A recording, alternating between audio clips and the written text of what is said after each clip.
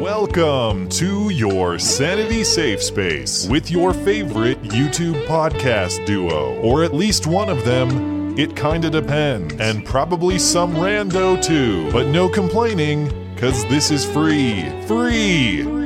This is Beauty and the Beta bonus audio content. Hello and welcome to the show. I just finished taping an episode of the Unalienable podcast. That's a podcast hosted by active duty naval officer Lieutenant Michael Autry, where he shines light on current political discourse through the lens of the Constitution to which he's bound by oath to defend. Michael covers controversial topics of consequence and lays out thorough arguments drawn from the Enlightenment principles of the founders. If you like what you hear, and I hope that you will, check out the Unalienable podcast using the links in the description. Thanks for listening and enjoy.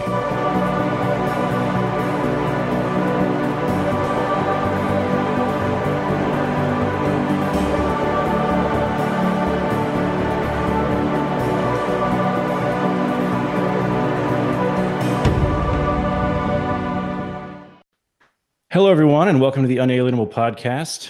I'm your host, Michael Autry. Today, I'm doing my first actual video, and I usually do audio only, and with this face, surely you can understand why. But this is also my first ever interview, and I'm lucky and grateful to have such a well-known podcaster for my first ever interview.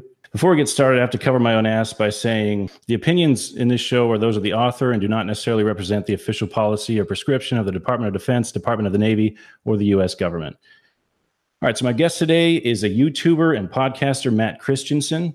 Matt takes on controversial topics and politics on his self-named YouTube channel and as a co-host on the podcast Beauty and the Beta. So Matt, welcome to the podcast. Yeah, thanks for having me. I appreciate it. So, Matt, the focus of my podcast is the Constitution. And Sure. What I'd love is for this to be kind of a free-form conversation that goes wherever it may. I have some questions here that'll keep the ball rolling, but feel free to go off on a tangent and feel free to ask me any questions if you want. Yeah, I by no means am a constitutional scholar of any kind, and I am by no means qualified to opine on the specifics of constitutional law, but I do frequently characterize the heart of the current cultural debate as a question of Bill of Rights or not. I really do believe that, honestly, the distinction between left and right, even though I think the right is a much bigger tent than the left is these days, is a question of, do you believe in the values articulated by the Bill of Rights or don't you? And I really don't like that. I think this divide is that simple, but I think it's pretty explanatory. Right. That distinction. So excited to talk about it. Yeah, and just for a little bit of background, I'm a naval officer. I'm a civil engineer corps officer, so I studied electrical engineering at the U.S. Naval Academy. I am no constitutional scholar myself, but kind of the reason I started this podcast is because I took an oath to support and defend the Constitution of the United States, and I eventually realized that even though I took that oath and I think I take it seriously, that I actually didn't know a lot about it. I hadn't even actually read the whole thing, and it's really short, so there's no excuse for that. I started this podcast so that I could learn. So whatever topic I'm going over, I dive into it, I read all about it, and then I present what I've learned, and then so my audience can kind of grow with me and become better citizens together. So I don't claim to be a constitutional expert either. But I believe, like Ben Franklin did, that it's the right and obligation of every American to read and interpret the Constitution for himself. Sure. So I thought, first and foremost, I just thought we could talk about your formative years. Can you tell me where you're from and how'd you get where you are today, both philosophically and professionally as a YouTuber? Oh man, how do I condense that? I've lived really all over. I mean, my entire extended family is from Greater Minnesota. I grew up there half my childhood. My parents, my brother, and I moved out to Montana when I was about 10. And I became pretty politically interested really in high school. And when I was in high school, like 04, 05, 06, and that was kind of the height of the controversial Bush years and the Iraq War.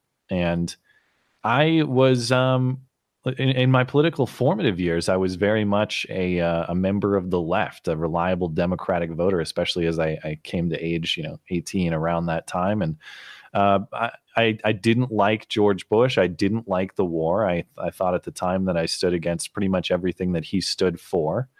And I went to college out in Portland, Oregon, and I majored in political science. I studied political science there. I was a reliable lefty Democrat through that whole time. I voted for Obama in 2008 and again in 2012. And it wasn't until really like 2014, 2015, 2016 in particular that things in my mind started changing quite a lot. And to this day, I don't know how much of my perspective changed. I do know my perspective has changed on some issues, things like the Second Amendment in particular, things like the role of government in tax and spend, the scope and size of government, those sorts of things, abortion to some extent.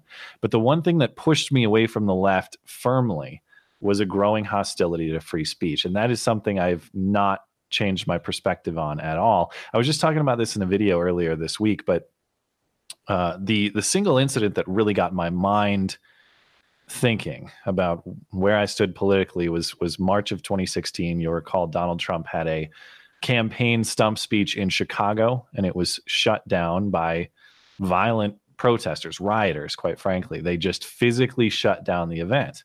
And this was big news at the time. And I remember watching this confused, thinking like, well, I think Donald Trump's an idiot. Yeah, but why are we all celebrating the deplatforming of political speech? I thought that we all agreed on the master value of free speech, that we don't silence other people's speech. If we disagree with it, we let them speak and we offer our own counter thoughts later. But that's not what was happening. And this happened repeatedly. I mean, we saw this along Donald Trump's campaign trail several times over. His supporters being met with violence, people trying to silence speech the whole time. And it really got me thinking, okay, if they're this wrong about the free speech issue, what else are they wrong about? And that's brought me to where I am today. I don't know necessarily how I classify myself politically. I guess I fit most in the libertarian, classical liberal camp. Mostly, I just want people to be free and left alone to pursue their own happiness, provided they aren't infringing on the rights of other people. That's kind of the general structure or value system I try to uphold in deciding how and where I stand on particular issues. Well, it certainly sounds like you're a man after my own heart. And I specifically wanted to talk about, if we have time, and I hope we have time for more than this, but there's 3 different videos you've done in particular that have really inspired me. And so I just started this podcast in April, and I largely decided to do it in response to the Parkland shooting and then the backlash after the shooting. I think we're about the same age then, because I graduated high school in 2007, and then I went to college and then failed out of college and then joined the Navy and then went to the Naval Academy. So I've been to college twice, but the second time I did much better. Yeah, I graduated 2006, so I might have a year on you, but that's it. Yeah. So I remember the election of 2008 was the first time I could vote. I did not vote. I actually didn't vote until this most recent election for the first time, because I definitely wasn't a lefty. My dad very much hated Bush, but then he also hated Obama, so he just hates everyone. But well, a healthy skepticism of government is not a terrible thing. Right. Yeah. Just very apolitical, really. He had a lot of opinions, but not a lot of it had to do with politics. So I didn't grow up. I wasn't taught to be one way or the other. Sure. It was kind of on me. But what did definitely resonate with me in 2008 was, honestly, it was Ron Paul's campaign. And, it actually coincided with my first political science class that I took. And we were learning about, it just so happened we got to libertarianism in this whole spectrum of different political ideologies. And we got there like right as the campaign was going on. It was pretty perfect timing when, like, I think the spring of 2007. So they were still in the primaries when I took that class. But no, I guess it'd be spring of 2008. Yeah. But anyway, so when we started going through it, I never heard of it, but when we started talking about libertarianism and the harm principle, John Stuart Mill, and the idea that basically you should be as free as possible as long as you're not hurting anybody else. And it just was a no-brainer for me. It just made perfect sense to me. And I wasn't taught to be that way. And I I'd say, again, even though we were apolitical, I grew up pretty poor, and I'd say at least on my mom's side, they vote for Democrats because they want rich people to pay more money. That's like generally how they vote on economic issues like that. So I wasn't swayed to do it, but it just resonated with me. Yeah, but, I think a lot of people identify with that and feel that way. I think it gets complicated and tricky. If there's any blind spot that philosophy or worldview has, it is the degree to which you are willing to let others harm themselves, for example, and the degree to which certain behavior may not harm others in the strictest sense, but still contributes to a culture that is less than ideal. You get into sticky areas such as, I don't know, I think a lot of the stuff that we're dealing with now, like drug use in Seattle and San Francisco, for example. Like, I want people to be free to use drugs, even, to be honest, but there is a downside to that it contributes to significant social decay. I think there's a lot of stuff going on with the transgender issues right now too, where it's like, as a technical matter, that doesn't harm me in any way, and I want people to live freely, even if it's in a way that I think is inconsistent with the facts of the matter. But when we're enabling stuff like that to a degree that we are in fact denying biological reality in a lot of cases, there's real social harm that comes from that. So, or at least you could argue that's the case. So, it is a philosophy that sounds great in simple terms on paper, but it is not without some points of nuance that complicate it, like anything else, Right. Yeah. It seems that pretty much any philosophy needs some nuance. Just on its face, it resonates the most with me. And, I didn't vote for Ron Paul. I didn't vote at all, like I said. I wish I could go back and vote for him now. Oh my gosh. Yeah. But, and even at the time, I think Ron Paul was a very imperfect messenger. He didn't do himself any favors, right? He's more extreme than I would consider myself, but I think it's just a great starting point is let's just be as free as we can get away with. And, the government will come in and do whatever we need them to do. It's kind of like it comes from the necessary and proper clause. We use that to mean they can do anything they want. I think I focus more on the necessary part. They should only do what's necessary to accomplish the job, not whatever they want to do to accomplish that job. And I admire that he's a very principled thinker. I like people that stick to their principles and values, even when it leads to an unpalatable outcome for some people sometimes. I think of the supposed gaffe that he had in one of the debates, and I remember thinking it was such a terrible gaffe. It was when he was running, so maybe this was 2012. It was one of the Republican debates. I think it was 2012. And Wolf Blitzer had asked him about basically the individual insurance mandate, or the idea that you ought to be either mandated or free to buy insurance or not buy insurance. And Wolf Blitzer asked him something like, well, what if somebody who doesn't have insurance gets in a car accident and has catastrophic injury? And his response was something to the effect of, well, that's freedom. And it sounds very blunt. And if you don't think about it, it almost sounds kind of offensive, like the freedom to get horrifically injured in a car accident. But what he's talking about is you should be free to buy or not buy any product, really. And ultimately, you are responsible for preparing for worst case scenarios for yourself and your family. That is a risk that you take and a burden that you should bear. And I think it could be argued, in totally credible ways. It's just interesting that was a gaffe for him, but in reality, it's actually perfectly consistent with his philosophy. And I think it's probably the right answer in the long term, even though it sounds, I don't know, inhumane, or however they'd want to put it. Yeah. Yeah. So, that was so that in 2008, again, since I didn't vote, but it kind of was the first time I really started thinking about political philosophy. I'd spent a good time, philosophizing about religion and other kinds of stuff before that, but that's where it really hit me. And ever since, I've kind of held on to that. And I've never been terribly overtly political. And again, I didn't vote, and mostly because I didn't feel like it was worth it. I felt the Democrat that won and the Republican that won their nominations just never really felt like they represented me very well. And it wasn't until this most recent election that I decided, to, however broken the system is, to just go ahead and try anyway. As fruitless as I think it may be. I started this podcast in April, and that was, again, sorry, I'm repeating myself, but because we got on a tangent there, but it was in large part due to the response after the Parkland shooting. There's been a lot of shootings, and, it happens all the time. And there's always a backlash from the left, but this one had such it was different this time, like the rhetoric was so much worse. We're talking about, the NRA being terrorist and Marco Rubio being a child murderer. And it was just insane. I've never heard that before. I've definitely heard a lot of bad rhetoric, but that was something that was very different. And it felt like the movement that I find pretty egregious was actually, it was growing. And the fact that the kids were involved and, it seemed to me there was this, swing happening, and I wanted to get involved. And so really I've been thinking about it for a while, trying to get into this, podcast space and try and, have a voice and speak up, and, really on behalf of the Constitution. And that's what really got me going. Yeah, it's a great time for that. I mean, that's what's so exciting about the modern age is like, realistically, anybody with a webcam and a microphone and some compelling thoughts can get out there and do it. And if you got thoughts that are compelling enough, presentation that's compelling enough, there's no reason that your video can't be one of the most played tomorrow. Right.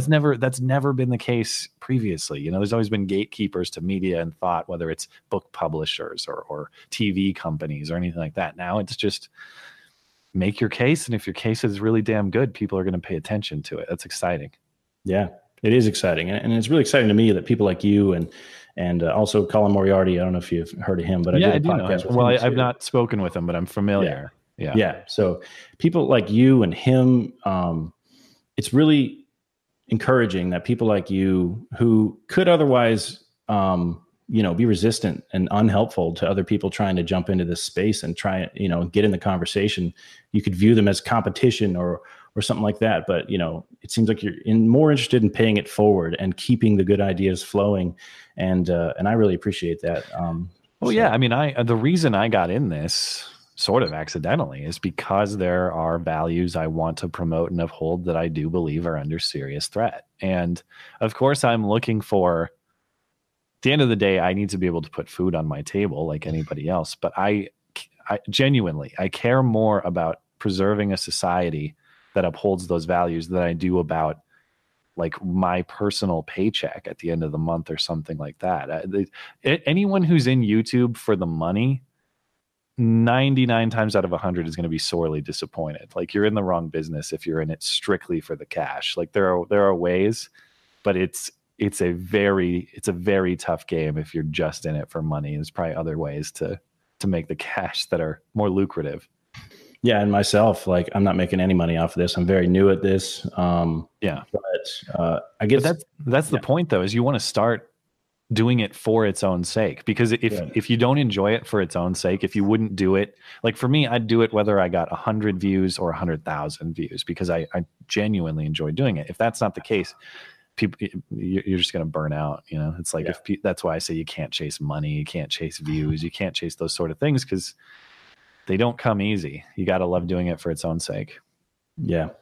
And that's something that's definitely happened with me. So, I'm in the Navy, and I've been in the Navy for about 8.5 years. And, this is in no way trying to toot my own horn, but I'd say people I know, and it seems like a common problem, have a kind of a crisis of meaning, pretty much throughout their life. And at some point, most of us, unless we're lucky enough to be like, maybe you and then a few other people, if we're lucky enough to do what we love and get paid for it, a few people are lucky enough to do that, but the rest of us need to find meaning outside of our work, because if you're searching for it in work, you're going to be disappointed. And if that's the only place you're searching, then you may end up, pretty depressed. So, but I'd say that as a naval officer, I think I'm lucky enough to be in one of the few careers that offers quite a bit of meaning just on its face, just being a member of this, something bigger than myself. Of course. Yeah. Being a part of this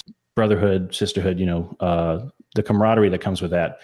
I've never lacked meaning since, because, I first joined the Navy, I was 21. So pretty much I haven't worried about meaning since then. But as silly as it sounds, I joined the military to fight. And I kind of missed the war. So far, I became an officer 3 years ago. Before that, I was at the academy 4 years. So it's really had 3 solid years of time. I deployed for the first time a couple years ago, and I've been deploying on and off since. But the place where we're at right now, with most of us in the military, except for special forces and a few pilots that still get to, put warheads on foreheads over there on ISIS. The rest of us are honestly kind of bored, and I'm not looking for a war. Then it's kind of silly to talk about. But in times of peace, there can be a little bit of a crisis of meaning. That's kind of a unique aspect of our life. So I'm lucky enough to be. Sorry, you go ahead. I was going to say, I think you're spot on. I think even and I'm glad that you have that type of career satisfaction, and thank you for serving, of course. And I think you're right that we probably both have a high degree of enjoyment for what it is that we do professionally. But even as I get a little bit older now, it's like the one thing that I crave, or that I'm really looking forward to or planning for, is like, okay, well, why do I work so hard? Why should I work hard? Why should I try to build wealth for myself? Well, I want to provide for a family, and I'm maybe you do. I don't know.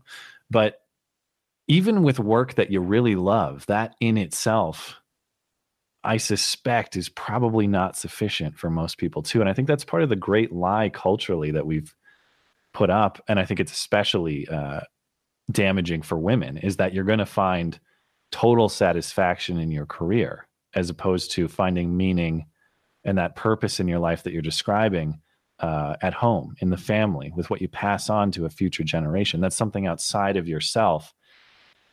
And I don't know. It just seems like culturally we're devaluing the family, not only in terms of like divorce rates and the way families fall apart, but just in the way that we try to teach people what will make them happy. Like work harder, it'll make you rich and happy, or whatever. Maybe, but I think you'll probably be more happy if you have something stable and meaningful and loving at home, Right. Yeah. And I just got married a few weeks ago. Congratulations. So I just started family. Yeah, perfect timing for this. So I agree. I mean, that's a huge thing for me. We've been together a few years, and we finally got married. And Navy wife is one of the hardest jobs ever. But of course, but she stuck with you, huh? She dealt with all the deployments and stuff. Yep, she's made it through a couple now. So I'm a lucky man. But anyway, it's like, the point is, I feel that I probably am more lucky than most in just from being part of the military, that we do, like, I imagine more so, and not to badmouth any other profession, but if I'm a mechanic, working at Jiffy Lube, I may or may not get a lot of meaning from that job. It's a way to put food on the table, and that's always something. But so I'm lucky, right? That's what I'm trying to say. That, like, being part of something bigger than myself is something that a lot of people don't get to do in their career. But that said, I still, kind of like you said, even though like what you do and what I do does provide meaning, even when we're making money, it's just not quite enough. And like I said, I'm kind of, and I think that family at home is a meaning sufficient that I would be willing, if not eager, to do a terrible job that I hate and still find some satisfaction in. Just the satisfaction, the act of putting that food on the table in the way you describe. And there's something to that, man. I think you're hitting it right when you say that it's contribution to something that's greater than yourself. Like, I mean, I enjoy making these videos. I enjoy playing video games. I enjoy doing a whole bunch of stuff all by myself. But I can only do that for so long before I start to have creeping feelings of like selfishness, worthlessness, even like, who am I helping but me? Yeah. And that's not, for a long term, that's not a very satisfying feeling, even if you're rolling in the dough, Yeah. Yeah. And all that is to say that since I started this podcast, I have a profound sense of meaning now. Like, everything's going right for me. I'm pretty lucky. Just got married, just started this podcast a few months ago. And then I'm again part of this, military brotherhood. But I've really found so much meaning in the work that I'm doing, that I'm not getting paid for it. And that's why, like, even if I don't end up ever getting paid for this, I'm not going to stop doing it. As long as I still have, something to talk about, I want to keep doing this because it's brought me a profound sense of meaning. And I was doing this for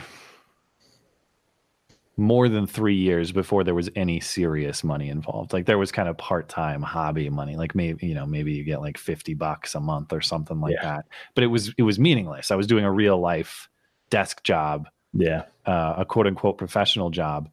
So for anyone getting a start, unless you strike it really lucky, it's like there's going to be probably years of doing it for a hobby, and you should enjoy that, and so if you don't, then what are you doing? Find a new hobby, basically. Right. Yeah. And it's kind of it's something that I only realized after I started this, and I wish I had known sooner, is just to look outside of work for meaning. Find something that you like to do in your free time. Find a hobby that actually gives you a sense of purpose. And it's blowing me away just how much meaning I get out of this. So, I definitely, anyone out there that, has something they think that they want to say, and they think they can do it, articulately, and maybe they're the kind of person that loves arguing and loves, debating their friends. It's like, just get a microphone and give it a shot. It's really fulfilling. You know what the other encouraging part of it too is, like, when I was younger, I very much thought that like internet friends were for nerds or like weirdos or whatever. Yeah. But what's so cool about this whole thing, the idea that a whole bunch of people who are like-minded can circumvent the entire national media basically and start their own alternatives for disseminating information, that itself is awesome. But if I turn on cable news or other media sources, I often get the impression that like everybody out there is crazy because they think in ways that are so alien to me, I don't even understand them. But then you get on the internet and you find communities like this where you can be very specific in your thought. And you do learn, well, actually, there are plenty of people out there who think in ways very similar to me. And I can connect with them, and I can interact with them, and I can be friends with them. And even the social aspect of it is very satisfying. I mean, this journey that I've been on YouTube has changed what I do professionally, but it has fundamentally transformed my social life too. I mean, some of the most important people in my life are in my life because of this, because of internet networking based on similar ideas, similar philosophy, similar worldview.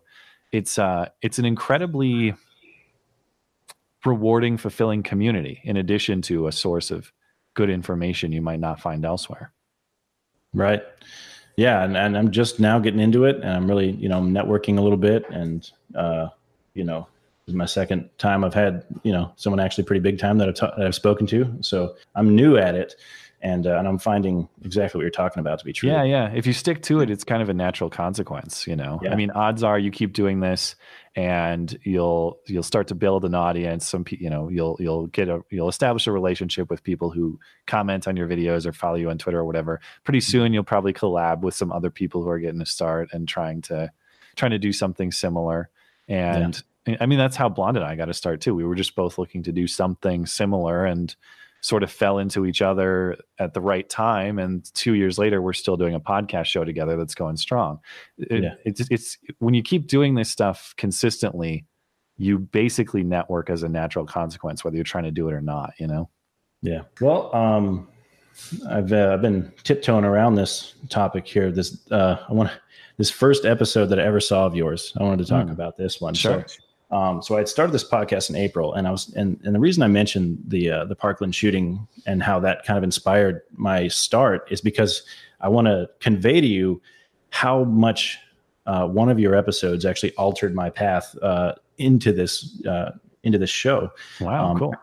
So I started in April, like I put out my trailer in April of this year. Mm-hmm. And, a few weeks later I had my first episode ready, and I really didn't get into any topic. The whole point of the first episode was kind of an intro, it's like, who am I and why should you care what I think? Mm-hmm. And, again, I'm trying to sell that what makes my perspective a little different is being active duty military, and again, there's plenty of amazing veterans out there, changing the world with their thoughts and their ideas, but not a lot of active duty. And that's mostly because, we're not really supposed to, or we think we're not supposed to.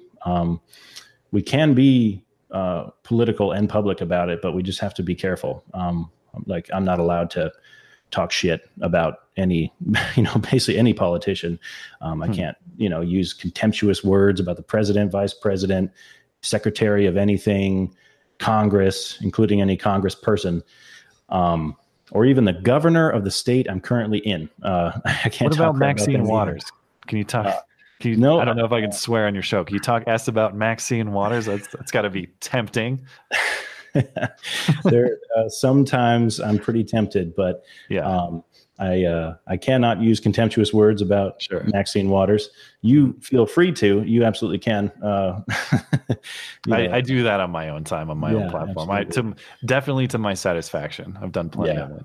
Yeah, it's hard sometimes, but what I'm hoping is, it makes me refine my arguments, and it keeps me from ever attacking anyone, which is, kind of keeps me honest. And so it's kind of a good thing. Yeah. I guess I'd be curious about the distinction. Like you cannot use contemptuous words about a specific politician. Can you criticize the policy or the advocacy of that politician? Like in the case of Maxine Waters, I and many others have been harshly critical about her language suggesting that we form mobs and harass people in public. Could you, and again, I'm not trying to put you in a spot where you have to violate, so you can cop out to whatever you need. I shouldn't say cop out, but not answer whatever you want. But would you be in violation of the restrictions to which you are bound if you criticized that advocacy, for example?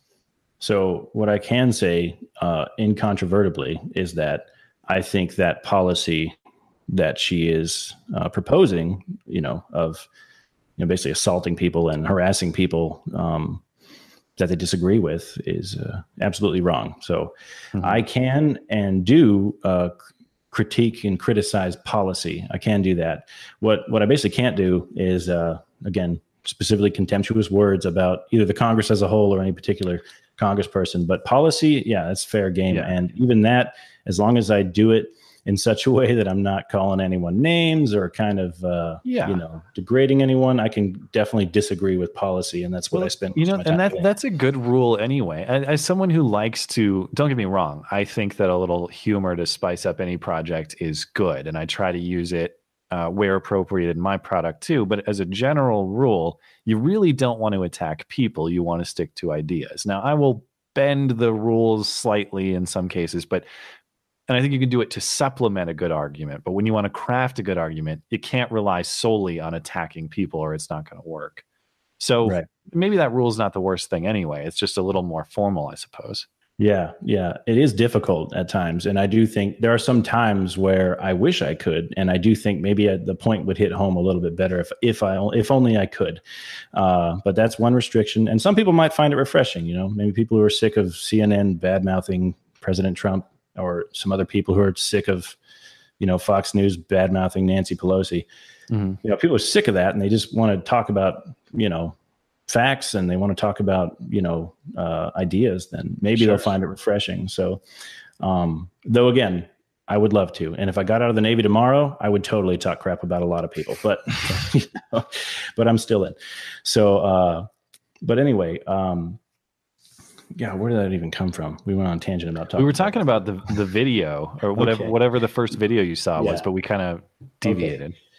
So when I started it, because I was saying basically active duty people don't really have a voice in the public opinion because we don't think we can, because we're just overly cautious. Like you said, you think even I had to clarify to you, even people in the military have the same worry, and they try not to talk about controversial things because they don't want to upset anyone, any of our bosses. And we have so many bosses. Not only do I have officers appointed over me, but I have, Secretary of the Navy, Secretary of Defense, or, President. I got, many, many bosses, all of whom, and then, Congress, even though they're not part of the chain of command, they, they pay for us. So they're kind of our bosses too. So anyway, so I got into it, with the same sort of fears in mind. That's why I gave the disclaimer at the beginning. That's one thing I do to cover my ass. I'm open about being in the military, but by doing so, I need to also be clear that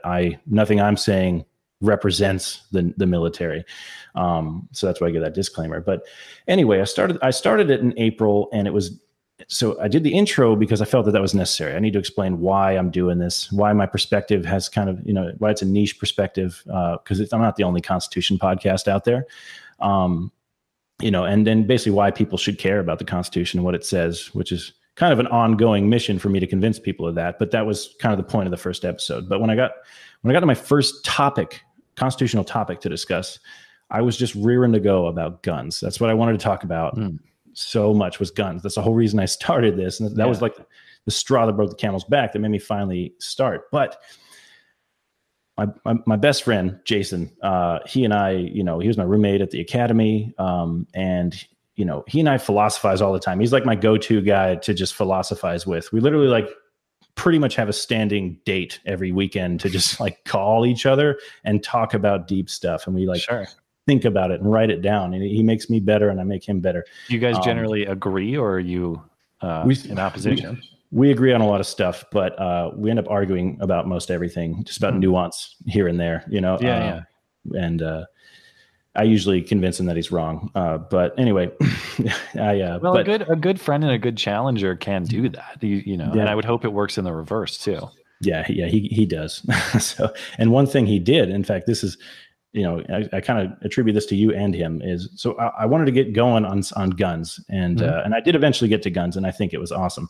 But I decided instead for my first topic to actually discuss, to talk about free speech.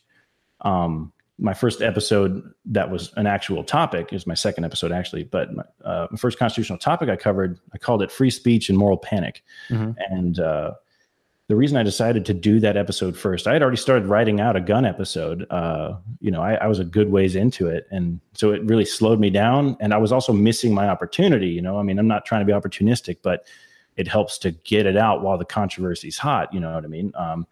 Surely like you don't want to wait a month after somebody says something silly to do a podcast about what that person said. Sure.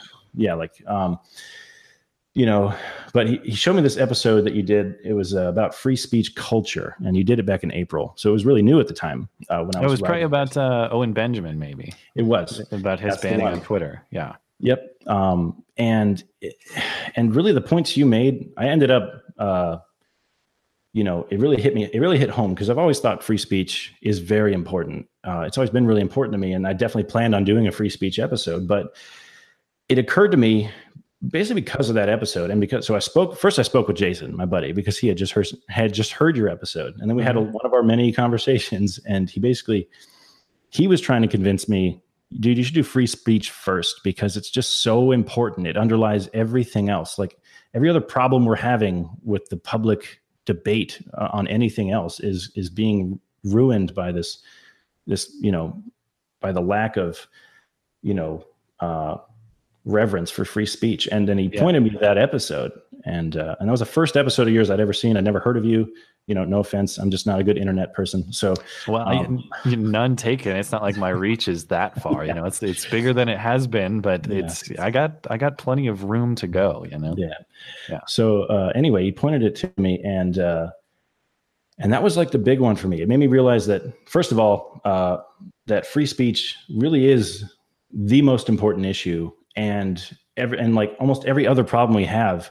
And it's not just the other problems we have, but our lack of ability to solve other problems is because of how we talk to each other. Yeah. And this whole deplatforming and this reactionary mode that everybody's in, and the social media mobs. And so then I did a whole episode about free speech, and since it's a Constitution podcast, I thought that my whole point is to stick to the Constitution. But as you pointed out, and as you know, it makes sense when you think about it. So I kind of knew this, but you pointed it out so well. Is that, the First Amendment doesn't, on its face, it doesn't protect us from other people trying to infringe our free speech. It protects us from the government trying to infringe our free speech. And like you said, though, when you said that culture is upstream of policy, right? That law comes. It's a famous Andrew Breitbart quote. Yeah. So I spent a little bit of time in that episode talking about the actual First Amendment and what the government has done in our history that's been counter to the First Amendment. But I spent most of my time talking about, the deplatforming of like Milo Yiannopoulos and Brett Weinstein, not deplatforming, but like the reaction and him getting fired and basically this reaction mob. What they want is to destroy people's lives. And so I really wanted to make the point that all legal arguments aside, that our commitment to free speech is really a matter of principle. It's like, sure, it only applies to the government, but if free speech is important to us, then why does it matter who's violating it? Correct. Yeah. So that's why I did it first. I spent so much time just kind of articulating that point. And that was the first episode I ever saw of yours. And that's and that was the first time. That's when I hit subscribe. And oh, well, great. And thank you. Yeah. And I think you're exactly right. Like the implications of free speech they're foundational, but they're kind of multifaceted, or there are several levels or reasons why we ought to protect it. One is that really it's a question of who owns your thoughts, right? Like, should you be free to the autonomy of your own mind and your own thoughts? And I think speaking is part of that. Jordan Peterson talks about this a lot. Well, how are you free to think if you can't speak? If I can't speak out loud, if I can't say certain things, we're really talking about speech control? Are we talking about mind control? Point is, if you don't have the freedom to your own thoughts in your own head, you really don't have any freedom whatsoever. So there's that kind of individual liberty, personal autonomy angle to it, which is crucial. But the other angle to free speech is that it is just purely practical as far as cultivating a society that frankly builds the best ideas, creates the best stuff. How do you ensure that the best ideas are out there and are thoroughly vetted and they have to compete with all the other noise and nonsense? You make sure people can speak freely and all the ideas compete.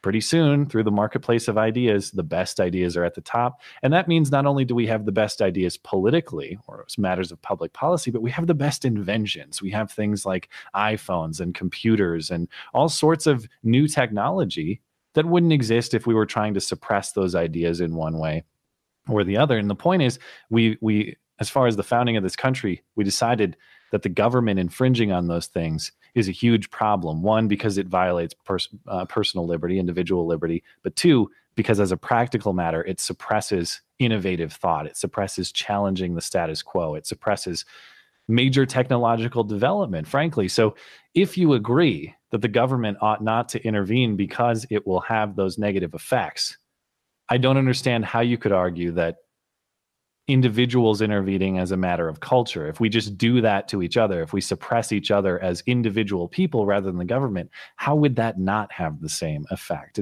They're practically the same thing. And, the final point is you identified, it's like, the First Amendment is nothing but a legal articulation of cultural norms or standards. If you establish a cultural norm or standard that people ought to be punished culturally for wrongthink, for having the wrong opinion, for saying the wrong thing, it's not much of a stretch to think they ought to be punished legally for those things. And once you erode the cultural standard, I think the legal standard naturally will follow. I think we're seeing that experiment play out in real time right now. I just hope that we don't see the legal standard start to fall. And thankfully, there's a huge, huge barrier to make that happen. As a practical matter, for them to erase the First Amendment, at least in terms of amending the Constitution, not going to happen. The only hope they have would be stacking the court with revisionist activist judges. But at least based on what's going on with the court now, I don't think that's going to happen either. So even though there is a lot going on culturally to me that seems very hostile to the First Amendment, and I do worry about the cultural standard as far as the legal document is concerned. I'm feeling pretty safe for at least our lifetime, but who knows? Yeah, it seems to me that practically speaking, it's effectively the same thing. Whether it's even if it doesn't end up with the law changing, it's a different jackboot. It's just a different jackboot stomping. Right. But the point is, I don't want any jackboots. I don't care if it's a government boot or if it's Antifa's boot. Yeah. And I think people need to sit down and actually critically think about, why is free speech important? Most people just accept that as a given, but most people do. Not all, like not Antifa, but like if people really sit and think about it, then you got to realize that it's just as troubling if mobs are doing it instead of the government. And it's very foolish to think that the mob isn't going to turn against you. I think a lot of people like to side with the mob when they agree with the mob. And I understand that temptation to a certain degree. Like right now, the Twitter mobs are all the rage going against like these leftist actors in Hollywood and elsewhere. And there's a part of me that finds a certain satisfaction in watching people who have advocated the sword dying by the sword. I kind of enjoy that. But I understand the danger in setting that precedent, because I know that if I enable and celebrate this now, I'm setting a standard that for sure will burn me in the future. And I'd rather not burn by that. So yeah, it's just foolishness. It's a lack of foresight. It's like, oh, clearly all this authoritarian power will be used in ways that I like. It will never be used to trample my liberty. It's just foolishness. Yeah, that's something I actually talk about in every single episode so far. I've mentioned it, and I plan on it's always going to come up because it's really the whole purpose of me advocating for constitutionality and basically originalism in terms of construction. Is I always ask myself, and I ask it every episode, is whenever there's a given policy that we're debating or a given idea for something that we can implement, I always ask myself, what would a tyrant do with this power? People, instead of just thinking about the ends, to think about the means and like what means are we putting in place and how could they be misused in the future? I think our Constitution is set up so perfectly that even if Adolf Hitler himself was elected president in the perfect constitutional system, he would be powerless to oppress us. If the executive branch was held to his constitutionally limited powers, he would be virtually powerless to oppress us. Same thing with Congress, same thing with the courts. And I think that's one of the just maddening inconsistencies with the left presently is on the one hand, they want a ton of power in the executive and a ton of power in the courts, particularly now that they don't like the executive. Yeah. But you would think that we could all agree. It's like, okay, you don't like this president. You don't want him to be able to do anything. Generally, the structure of the Constitution agrees. I mean, he has certain delegated powers, but he's restricted in a lot of ways. Yeah. Why can't we agree on reducing executive power? Like their answer to everything is always more power in the government in one way or another. Like, oh, I don't like the way this power is being exercised. Let's put more power into the government in one way or another. And then I get mad the next time that power is used in a way I don't like. Well, you're setting the standard for that power to be used that way.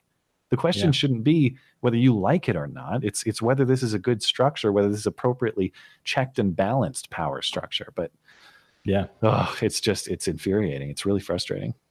It is, and I think so. That's why, to me, it's the fundamental question that I always ask, and I think, and it's my baseline excuse for why the Constitution is the right answer in any question of policy. Is good idea fairies come all the time, and people tend to be consequentialist, and I think this is true of the right and the left. I think in general, people are more consequentialist than principled.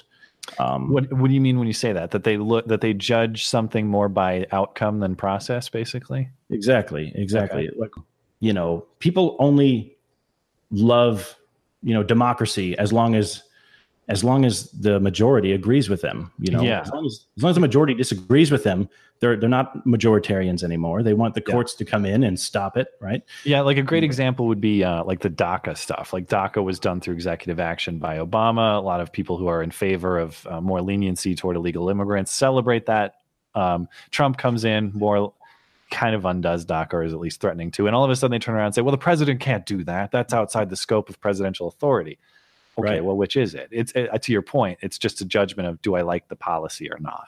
Not was the policy created through a good process or not? Right. And I think we see it all the time. Especially like the budget now. That's another thing. People are.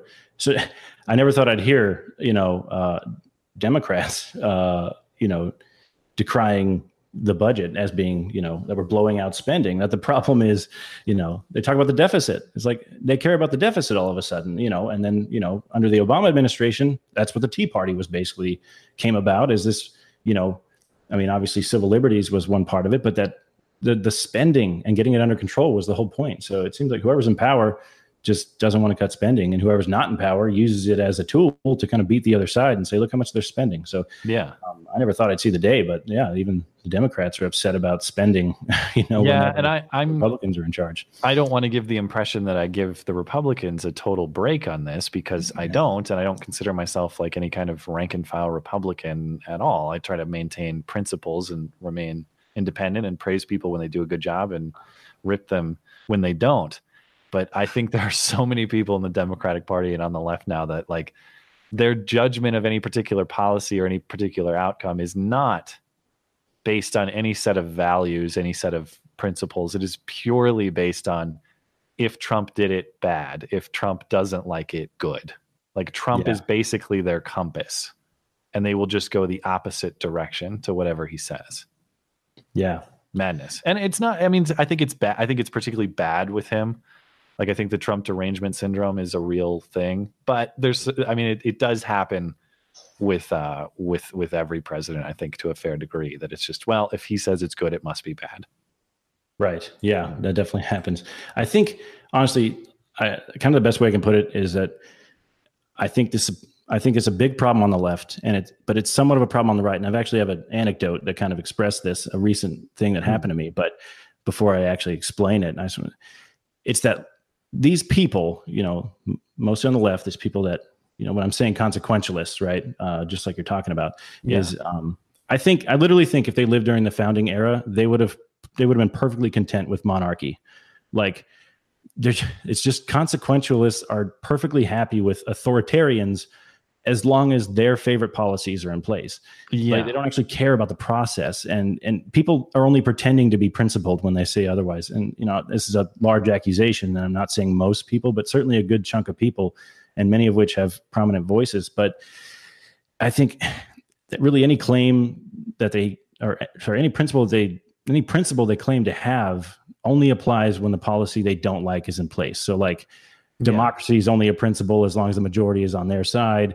Small government's only a principle as long as big government is imposing a policy they disagree with. Yeah. Constitutionalism is only a principle as long as it's being used against their enemies. Law and order, that's another big one. That's only a principle as long as the law in question is not in line with your own worldview. And then free speech, that's only a principle as long as the person speaking agrees with you, But to the point you're making, you don't judge your commitment to free speech or to any principle generally. But in the case of free speech, you don't judge your commitment to that principle by looking at speech that you agree with. You don't judge your commitment to free speech by listening to a podcast that you love, for example. You judge it by listening to one that you hate, that you disagree with on foundational terms, but still say, yeah, but I support its right to be out there uninterrupted by me.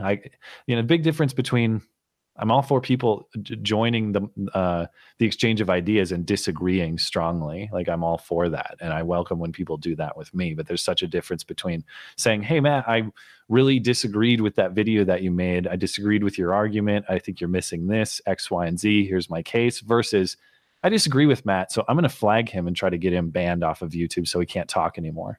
Yeah. Big difference. Yeah. Yeah. And I think, like the example that I wanted to talk about real quick was that, my most recent episode was about the Supreme Court. Mm-hmm. I thought, I was already working on it. It just so happens when Justice Kennedy announced that he was retiring. So that was pretty lucky timing for me.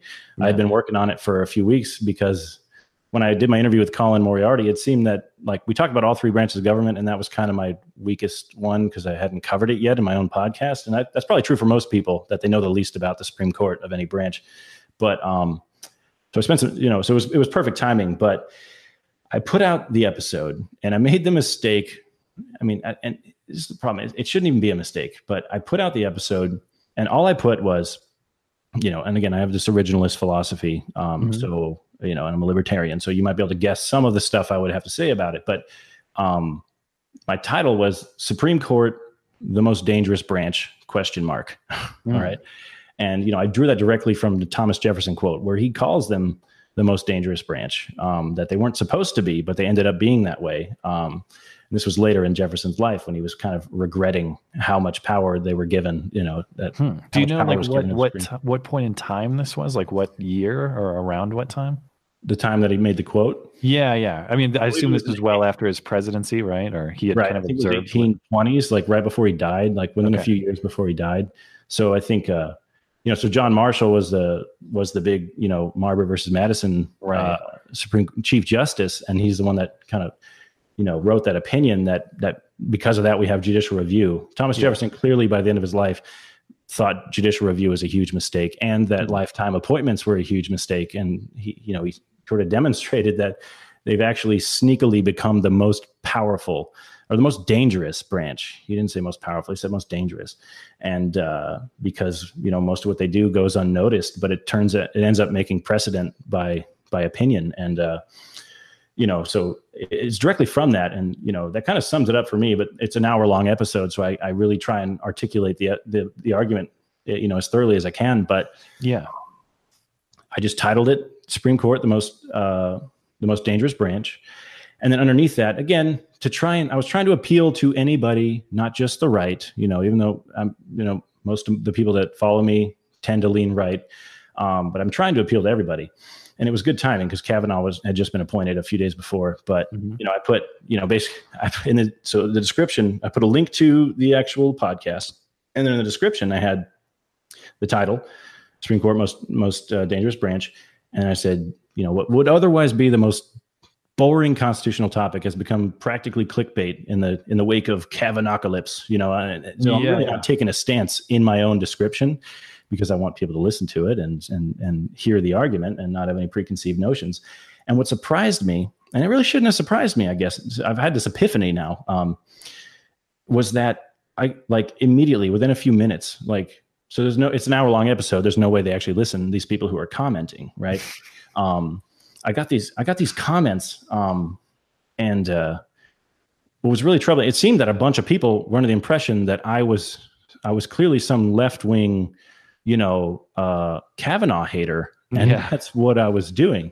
Yeah. If anything, I like Kavanaugh. I would prefer, he wasn't my first choice, but he seems to be pretty much an originalist. I mean, it's still up for debate exactly how he'll go, but I like originalist judges. I don't think that's the perfect solution. The perfect solution to me would be to strip some power away from the Supreme Court so we wouldn't have to worry about if there were originalists or activists. Yeah. But, and I explained that in the episode, but people clearly didn't listen to the episode. It wasn't even a straw man. It was like an imaginary man that they made up. People will do that. The reactionaries exist, from all political perspectives. They see something that, well, in this case, they see something that challenges their view. In this case, it's just something they think challenges their view, but doesn't actually. And they react. And it's something that even I will do from time to time. I catch myself doing, but you really have to remain diligent in saying, if you're looking at a work or an argument or somebody's case about anything, you really have to step back and say, okay, I'm going to listen to the entire case before I figure out how I want to respond. Otherwise, you end up looking like a fool and you're making an argument against an argument that doesn't exist. Exactly what you're saying. Yeah. So it was the first time. So it should be obvious, like what you just said, obviously, that it's on the right too. But, and as obvious as that sounds, it was still an epiphany to me because I would say that, I'm a big fan of this intellectual dark web. And even though they politically, sit in very different places on different issues, the one thing they seem to all have in common is that the big left, the far left mobs hate them all, right? So it seems like the left is a huge problem for even these politically left people or politically right people. And it's authoritarianism. It's totalitarianism, man. It's about control versus freedom. And that's the fundamental distinction. All of those people they have viewpoints in which they are stern, of course, but fundamentally they are all free thinkers. And above all else, they want to protect everyone's ability to think freely and challenge the status quo. Right. Yeah. And so the most troubling part wasn't just that they disagree with me. So I got a lot of this crap. So, but the most troubling piece was that when people were using the word treason, like my second comment said, whoever wrote this is treasonous. And this again was 10 minutes after I posted it. So there's no way he actually listened to what I said. To what I articulated, and and nothing in the description would indicate that I'm in the military either. So they just think I'm some left-wing Kavanaugh hater, probably Trump hater, and they just assume that about me and put that what I posted was treasonous. And then that's one thing, but then it got like 20 likes within a few more freaking minutes, and then a couple comments later, a guy actually wrote more than that, but it started with "This sounds like treasonous talk," and then went on to talk about how I just want to kill babies and I just want immigrants to come through the wall, like all willy-nilly, or come through the border. Well, did you even express an opinion on Kavanaugh in this podcast? Was it like I did, and it was a positive one. Oh, okay. So it wasn't even like points of caution, or maybe you did have points of caution, but an overall endorsement generally. Yeah. In the end, I basically say, here's a good solution. Let's appoint originalist judges. Here's a better solution. Let's let's legally reduce some Supreme Court power. And I, articulate many ways we can do that. But it's the less good of two solutions to me, but it's still better than what we've had for decades, So anyway, so he just got me all wrong. And so the first guy I didn't even engage with. The second guy I did engage with. I decided to change my damn description, which I shouldn't have to. And I hate that I caved like this, but don't cave to the terrorists. I changed it to make it more clear that I was not anti-Kavanaugh. I tried not to just be like, I'm on the right, listen to me, because I'm a libertarian. That happens. That kind of means I'm right of center. I think it really. Well, I guess these days, yes, I guess. But in years past, a lot of the civil liberties stuff, that was more. Yeah, I think that was more the domain of the left, and that's kind of why I was over there 10 years ago. Yeah. There are a lot of civil liberties issues that I think the Democrats were more square on. Nowadays, I think they're off their rocker on pretty much all issues of liberty. But yeah. So so I changed the description a little bit, where I just I made it more wordy and said, I put in there that the left is freaking out, about Kavanaugh. That's it. I said the left is freaking out about Kavanaugh, which really demonstrates our underlying issue, which is that the Supreme Court is too powerful. So I still got some negative feedback after that, but finally I got. It seemed like people were actually, engaging it a little bit more honestly, because I wasn't overtly. It didn't seem like people weren't just assuming I was left wing, but it made me realize that unreason is a problem on the right too, and just as maybe just as much. Maybe they're not as loud. Maybe they don't have as much institutional power. But that really hit me that the right is really no better. And I think normally my audience, I think the difference is, I think they can be as reactionary for sure. But I would say the difference is, at least in my experience, is those people aren't going to try to get you banned over it.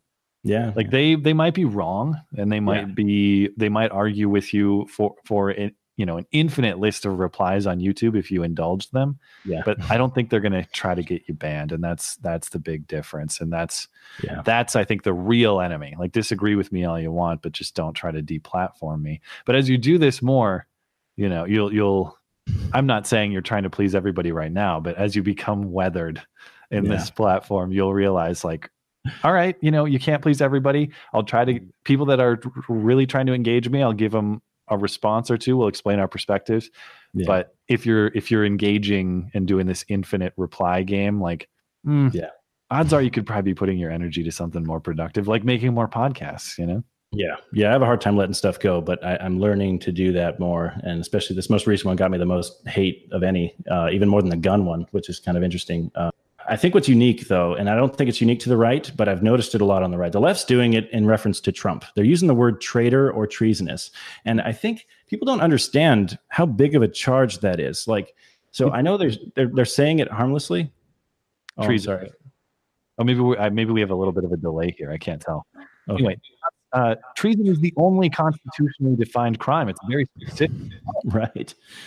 The reason it's in there is so you can't throw it around willy-nilly against your political opposition like this. That's the reason it's in there in the first place. So it's not a political sledgehammer, right. But they still do it anyway. Yeah, that's exactly it. And I think that's something that's coming up now. And I'm not saying it's new, and the left is doing it largely to talk about Trump. But one thing I haven't seen a lot of, even from these angry leftist mobs, is using the word treasonous to talk about. They just think you have no heart or no soul. They think you're a horrible person. But they themselves don't really tend to. The far left people don't really give a shit about America or they're not terribly loyal. So flag outside of Maxine Waters' office. Yeah. Right. So, but this accusation of treason, I think I'm literally, I think I want to, my next little, it won't be like a full-fledged podcast, but I think I want to do something shorter and just talk about treason, because it's part of the Constitution. Like you said, I want to talk about treason and try and get people to realize just how huge of an accusation that is. You're literally saying, when you say that's treasonous talk, you're literally saying you deserve to die for what you just said. They may not know that's what they're saying, but that's literally what they're saying. So it's troubling to me. I would love to talk about guns, but I think free speech, like I said, is kind of more important, and that's where we spent most of our time. But if you'd like, real quick, I mean, I'm sure many more of your fans will listen to this than mine, but the few of my fans that don't know who you are, you want to kind of plug how they can find you? You can find him under Matt Christensen. It's a long last name, so all my links are kind of a pain to find. Christensen, Christian like the religion, SEN. So if you just Google me, you'll find my YouTube channel. If you're still on Twitter and you haven't been banned yet, it's at M Christensen, and pretty much all my links are there. But yeah, if you type the name in, you should be able to find it. All right. Well, Matt, thank you so much for coming on my podcast. I really appreciate you paying it forward and helping out little guys like me. No problem. I appreciated the conversation. All right. Thanks a lot. Have a good one. This is Lieutenant Michael Autry signing off for now. Thank you so much for listening, and we'll see you next time on Unalienable. Please like the show's page at facebook.com/Unalienable podcast. If you're interested, you can follow me on Twitter or Instagram. Just search for Michael Autry on either one. That's Autry, spelled Autery. If you like the show and you want to help keep it going, there are many ways you can support it. You can review it on iTunes, Stitcher, or YouTube, or wherever you happen to listen to it. You can share it on social media with your friends. You can talk about it on your own blog or podcast. Or if you'd like, you can support the show directly. You can do this by subscribing through patreon.com/unalienable. Thanks again for listening, and thank you so much for your support of the show.